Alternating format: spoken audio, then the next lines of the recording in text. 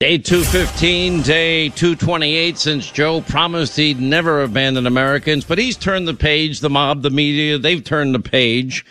Later in the program, finally, the New York Times has come out and admitted what we've known for a long time, although we've been called conspiracy theorists, that the Hunter Biden emails that was decried as a conspiracy theory and propaganda and misinformation, it was all real. This was 14 days before the 2020 presidential election. Now, if the laptop happened to be Eric Trump's, Donald Trump Jr., or Ivanka Trump, do you think the media mob would have, and the social media mob would have decried this as fake and phony and misinformation and propaganda, and social media would join forces, and anybody that posted the story was called a conspiracy theorist, and they were suspended or canceled from social media? Anyway, we'll get into all of this. You know, if you look at an election, 3 states, 44,000 votes was the difference in the election. We already know in many states laws weren't followed. For example, partisan observers are allowed to observe the vote count in many states by law. There were no accommodations made because of the, quote, pandemic. Those laws weren't enforced. Those laws weren't followed. We know the state of Pennsylvania, rather than go through the arduous, difficult process of a constitutional amendment, the legislature did an end run around to allow for more mail-in balloting. That would be considered unconstitutional. We already know that in Wisconsin, laws were broken there in terms of early voting, et cetera, et cetera. We've gone through that in great detail. Pretty unbelievable times we're living in. That's why I keep warning. I've said last year, and I'm saying it again this year, make sure your state legislature adopts election integrity measures, voter ID, signature verification, chain of custody control, meaning the minute a mail-in ballot arrives at a facility, that ballot should be on camera the entire time and stored in a room with a live 24-hour camera. Very inexpensive to put up, very inexpensive to do. It instills integrity in the system. We need integrity in our system so people in the end will have confidence in the results. Should update the voter rolls every single election. That's just common sense also. Ultimately, too, we need other integrity measures, like illegal immigrants should not be allowed to vote. And if you have laws that partisan observers get to watch the vote count, it shouldn't be from 100 feet away, 20 feet away, 6 feet away. They need to be able to watch it up close and personal. That's what the law requires. Those accommodations were not made under the guise of COVID restrictions. I know a lot of you, by the way, are thinking COVID's over. It's not. It is burying Europe right now. And I'm not telling you to bring you bad news, but every time it starts in Europe, it ends up coming here. So there will be another wave. I wonder if it's going to catch the Biden administration by surprise, the same group of people that didn't see Omicron coming. And we never saw this coming.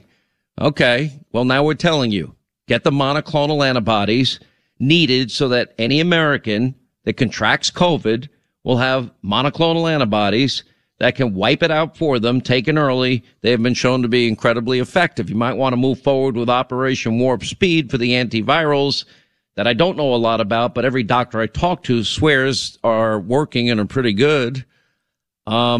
Anyway, so over the last 2 weeks, COVID is shooting up big time all across the EU, several European countries. It's very steep. 120% increase in cases in the United Kingdom, 88% increase in Finland, 83% increase in cases in Switzerland, 62% in Belgium. Austria's up 59%. Germany's up 53%. Italy's up 49%. The Netherlands is up 45%. And France is up 27%. Hospitalizations are rising and death rates are rising. So, I would say prepare yourself. Somebody that may have contacts within the Biden administration, you may want to tell them.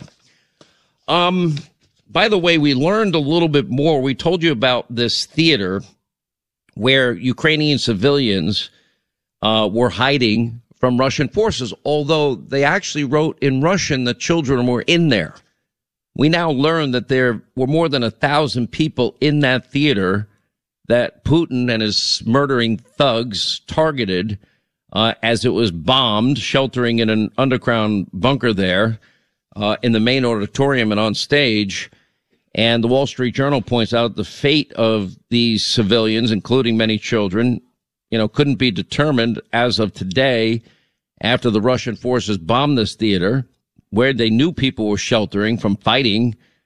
And people are digging through the debris of the collapsed theater, searching for any survivors, despite the continuous shelling that's been ongoing.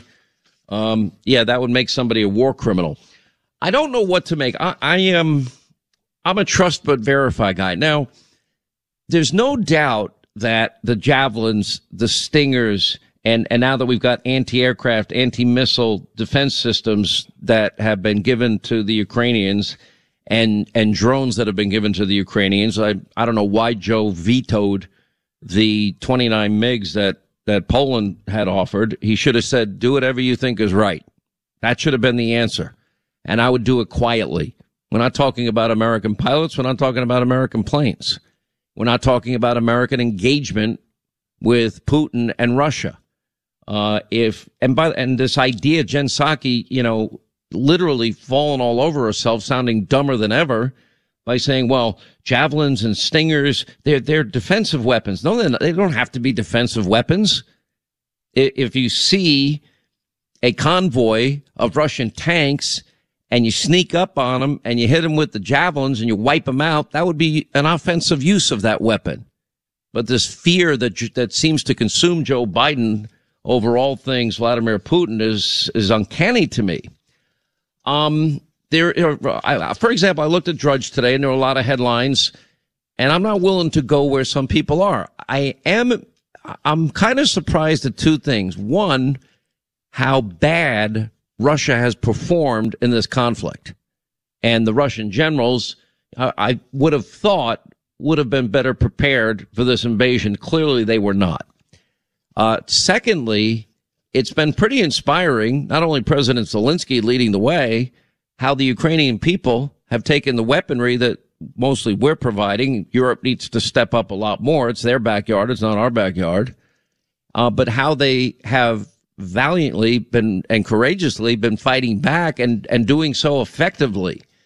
We now are seeing that there are cracks in the armor in Russia in terms of both troops and Russian citizenry, and reports of all these protests that have broken out all around Russia.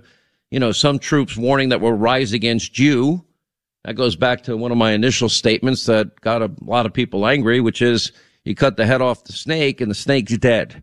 And Vladimir Putin, you would hope, maybe an advisor or a general or somebody that has close proximity to him, might take this murdering thug out, and you could always hope and pray that would happen, and that could be the end of the conflict, and Russia could take their crap and get out of the sovereign country that they invaded.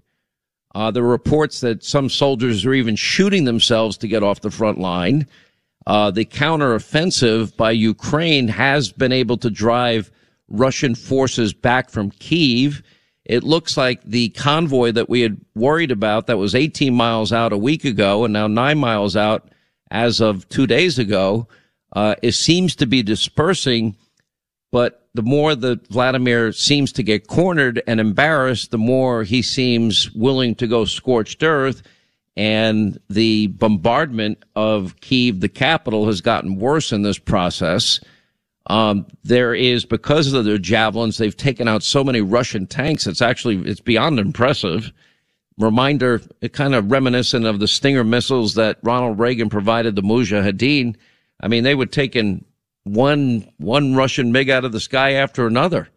Eventually, Russia said, the former Soviet Union said enough, and that was it. They pulled out, and you could hope that would happen here. But again, I'm not willing to get there yet. I think we're at a very critical tipping point in terms of where this conflict is going to go. It's if Vladimir is that embarrassed and his ego is that bruised and he's that committed towards taking this country, then God only knows what he's capable of doing. I see that he's kind of a dictator in his own right. In Turkey, Erdogan, I'm not a fan of his at all. He's offered to broker a deal between Ukraine and Russia. We'll see if anything comes of that. But none of it is particularly encouraging to me, especially because Joe Biden, ask yourself, what difference does it make? If you're going to provide the weaponries of like javelins and drones and Stinger missiles and anti-aircraft and anti-missile defense systems, what difference does it make if Poland wants to give them aircraft so they can fight their own battle? I've been very firm in saying over and over again, we can't have one U.S. troop on the ground, not one boot on the ground. I've been very clear in saying this is their war. It's not our war. We're not the world's policemen. But we can stand up for the cause of freedom if the Ukrainian people are willing to fight for their own country and their own freedom, which they have shown that they are. Provide them the weaponry so they can beat back the forces of this megalomaniac madman that wants to take over a sovereign country and is lying in his propaganda. The idea that we can give this and this, but we're not going to allow another country to give jets, that makes no sense. There's no doubt that the lack of urgency in the buildup of Putin's troops along the eastern border of Ukraine, we could have had them more armed and more prepared than they were, but Joe Biden's been so slow to act. Reports now that Russians are shooting missiles into all these residential neighborhoods and dropping bombs on people trying to evacuate. We have people analyzing this saying, especially Congressman Mike Turner of Ohio, he said this is the air war that Zelensky has described in which they are murdering so many people. And that's why the jets would be necessary to secure the airspace. He said, although they've been publicly making statements of commitments, meaning the Biden administration, the tools, the weapons to defend themselves has been really, really slow, and it's made it that much more difficult for the Ukrainians to be able to defend themselves. Zelensky says, be the leader of the world. Biden's answer pretty much, as the New York Post headline says, no. It's a pretty sad response, to be honest, the lack of urgency and the slow speed at which Biden acts. It's kind of mind-numbing to me. If you look back, Russia supplied MiG fighter jets to North Vietnam and North Korea when we were fighting those countries. If you want a little bit of history here, the American president at the time, Eisenhower, during the Korean War, Johnson and Nixon during Vietnam, they never considered the deployment of Soviet-supplied aircraft against U.S. pilots as an act of war against America. And apparently neither did the Soviet Union, because they never expanded their air defenses, offensives against the U.S. beyond the borders of Vietnam and the Korean Peninsula at the time. Anyway, but in those years, 700 warplanes, 120 helicopters, 158 missile complexes were supplied to North Vietnam by the former Soviet Union and the People's Republic of Communist China, MiG-19s primarily. So they've already set the standard. Why doesn't Joe just follow their standard?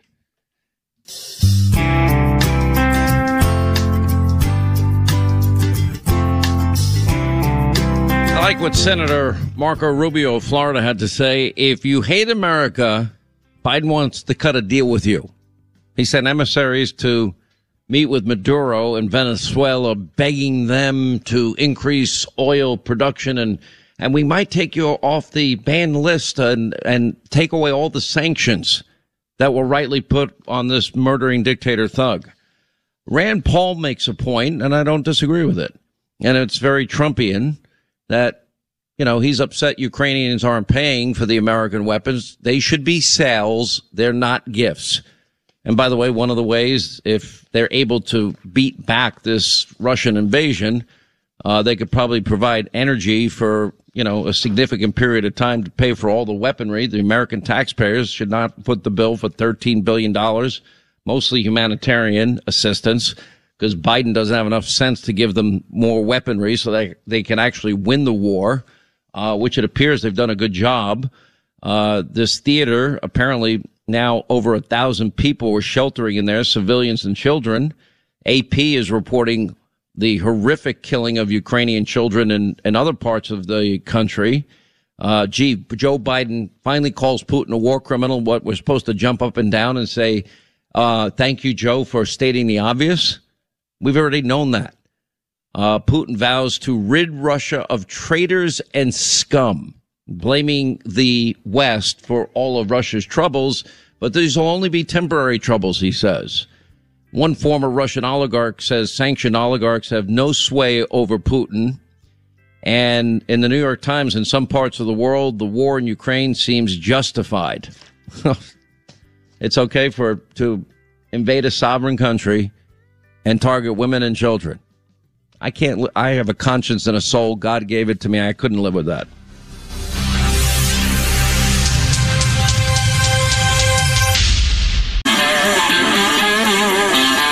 All right, when we get back, Senator John Kennedy of Louisiana, he actually says we are at war with Russia. I'm sure he's saying it in the Cold War sense, but we'll ask him about it.